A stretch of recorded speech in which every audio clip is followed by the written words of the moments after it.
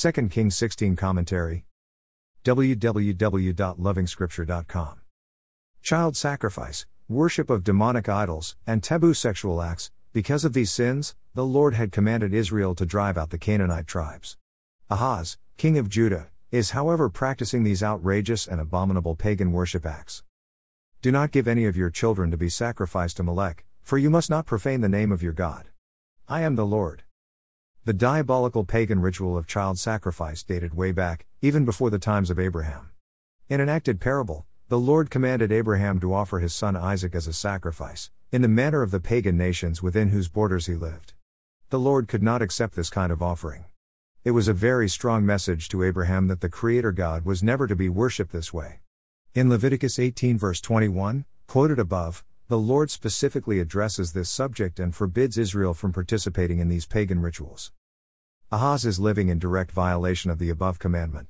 He is no different from the Canaanites that the Lord had driven out before Israel. You fear for the Israelite kingdom of Judah. Whenever men gathered to sin this way, the Lord moved in to scatter. A foreign nation you have never heard about will eat the crops you worked so hard to grow. You will suffer under constant oppression and harsh treatment. Deuteronomy 28 verse 33. True to this word, Ahaz suffered attacks from every side.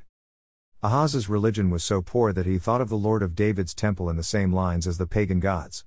He even copy-pasted altar designs from Assyria into the temple at Jerusalem. This is Ahaz's mindset, importing pagan rituals into the church.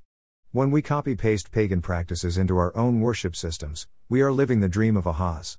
Ahaz thought the pagan gods of Assyria had better systems than the Lord of the temple. He thought he could get better results from the temple, the prowess of Assyria, by modifying the worship systems at the temple.